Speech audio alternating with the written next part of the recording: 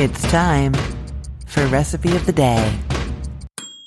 It is my birthday weekend, meaning that my birthday is next week and I am celebrating all weekend long. And so I thought it was a great time to tell you about my favorite cocktail. You probably know that I am Canadian originally. I live in Florida now, but I grew up in Canada. And so it probably is not surprising that my favorite cocktail is quintessentially Canadian. It is the Caesar, or sometimes called the Bloody Caesar.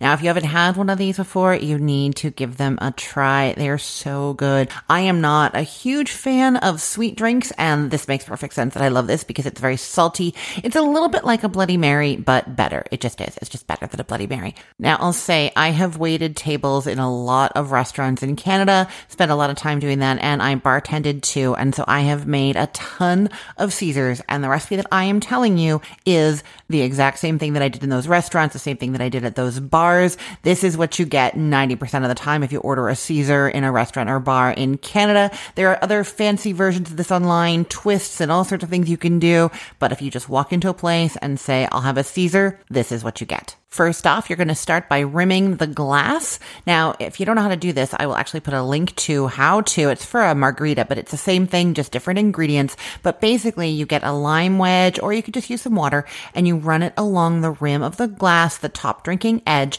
and then you get whatever you want your rimming ingredients to be, and you put them on a plate that's bigger than your glass. In this case, you're going with celery salt. That is the classic. You can mix in some Montreal steak seasoning. That's still Canadian sounding, right? But you need to have the celery salt.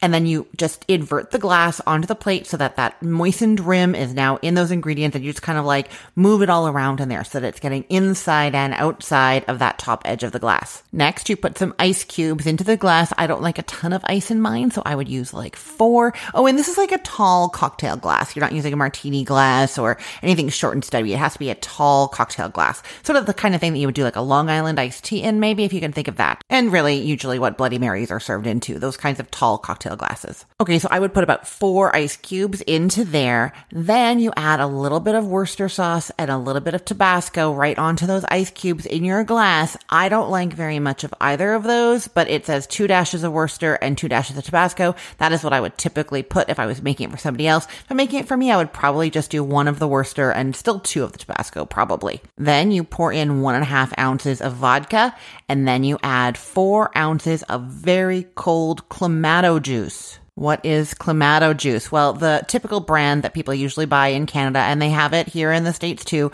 is Mott's Clamato. I've never tried any other brands, so I do not know if there are other better ones. It is basically a blend of tomato juice, spices, clam broth, sugar, and MSG. I'm going to say it does not taste like clams at all. It really just tastes like salty tomato juice because of the MSG in there. I don't know what you think about MSG. I don't know what I think about MSG. I just know that when it's in things, it usually tastes really good. So it's basically tomato juice like on steroids. That's what's going on, and that's what makes this drink so tasty. I'll say I really, really love Clamato juice. I sometimes just buy it and have it in the fridge to have just with ice. And even my parents, when I was growing up and like when I was older, would do Clamato juice with beer. I don't know if it was a thing in the States to do tomato juice with beer. I've seen that as well, but you do like half beer and then half Clamato juice, and it's really, really good on like a hot day, super refreshing. You get the like body, that like thickness from the tomato juice, the salt, and then that lightness from the beer. Really nice. Oh, the kind of beer here isn't like a dark fancy beer IPA or anything. Nothing like that. You would just be using like your most basic. For me, it was Molson Canadian or a Labatt Light, Lab Light, but I think those are Canadian brands. Probably like a Bud Light, that kind of thing. So I hope I've convinced you that Clamato juice is good. You know where also Clamato juice shows up is in a lot of recipes for Mexican shrimp cocktail. The Cóctel de Camarones. Recipes for that often have Clamato juice in them. I do not know if that is a traditional thing or something more recent, but I see it all over the place in those recipes. So if you're looking for other places to use Clamato juice, that would be one to look for. I'll put a link to a recipe for a Mexican shrimp cocktail in the show notes too. And once you add that Clamato juice, you are done making your drink just about. So it's 4 ounces of the chilled Clamato juice, and then you add a rib of celery, not a stalk of celery. Did you know that a stalk of celery is the whole big bunch?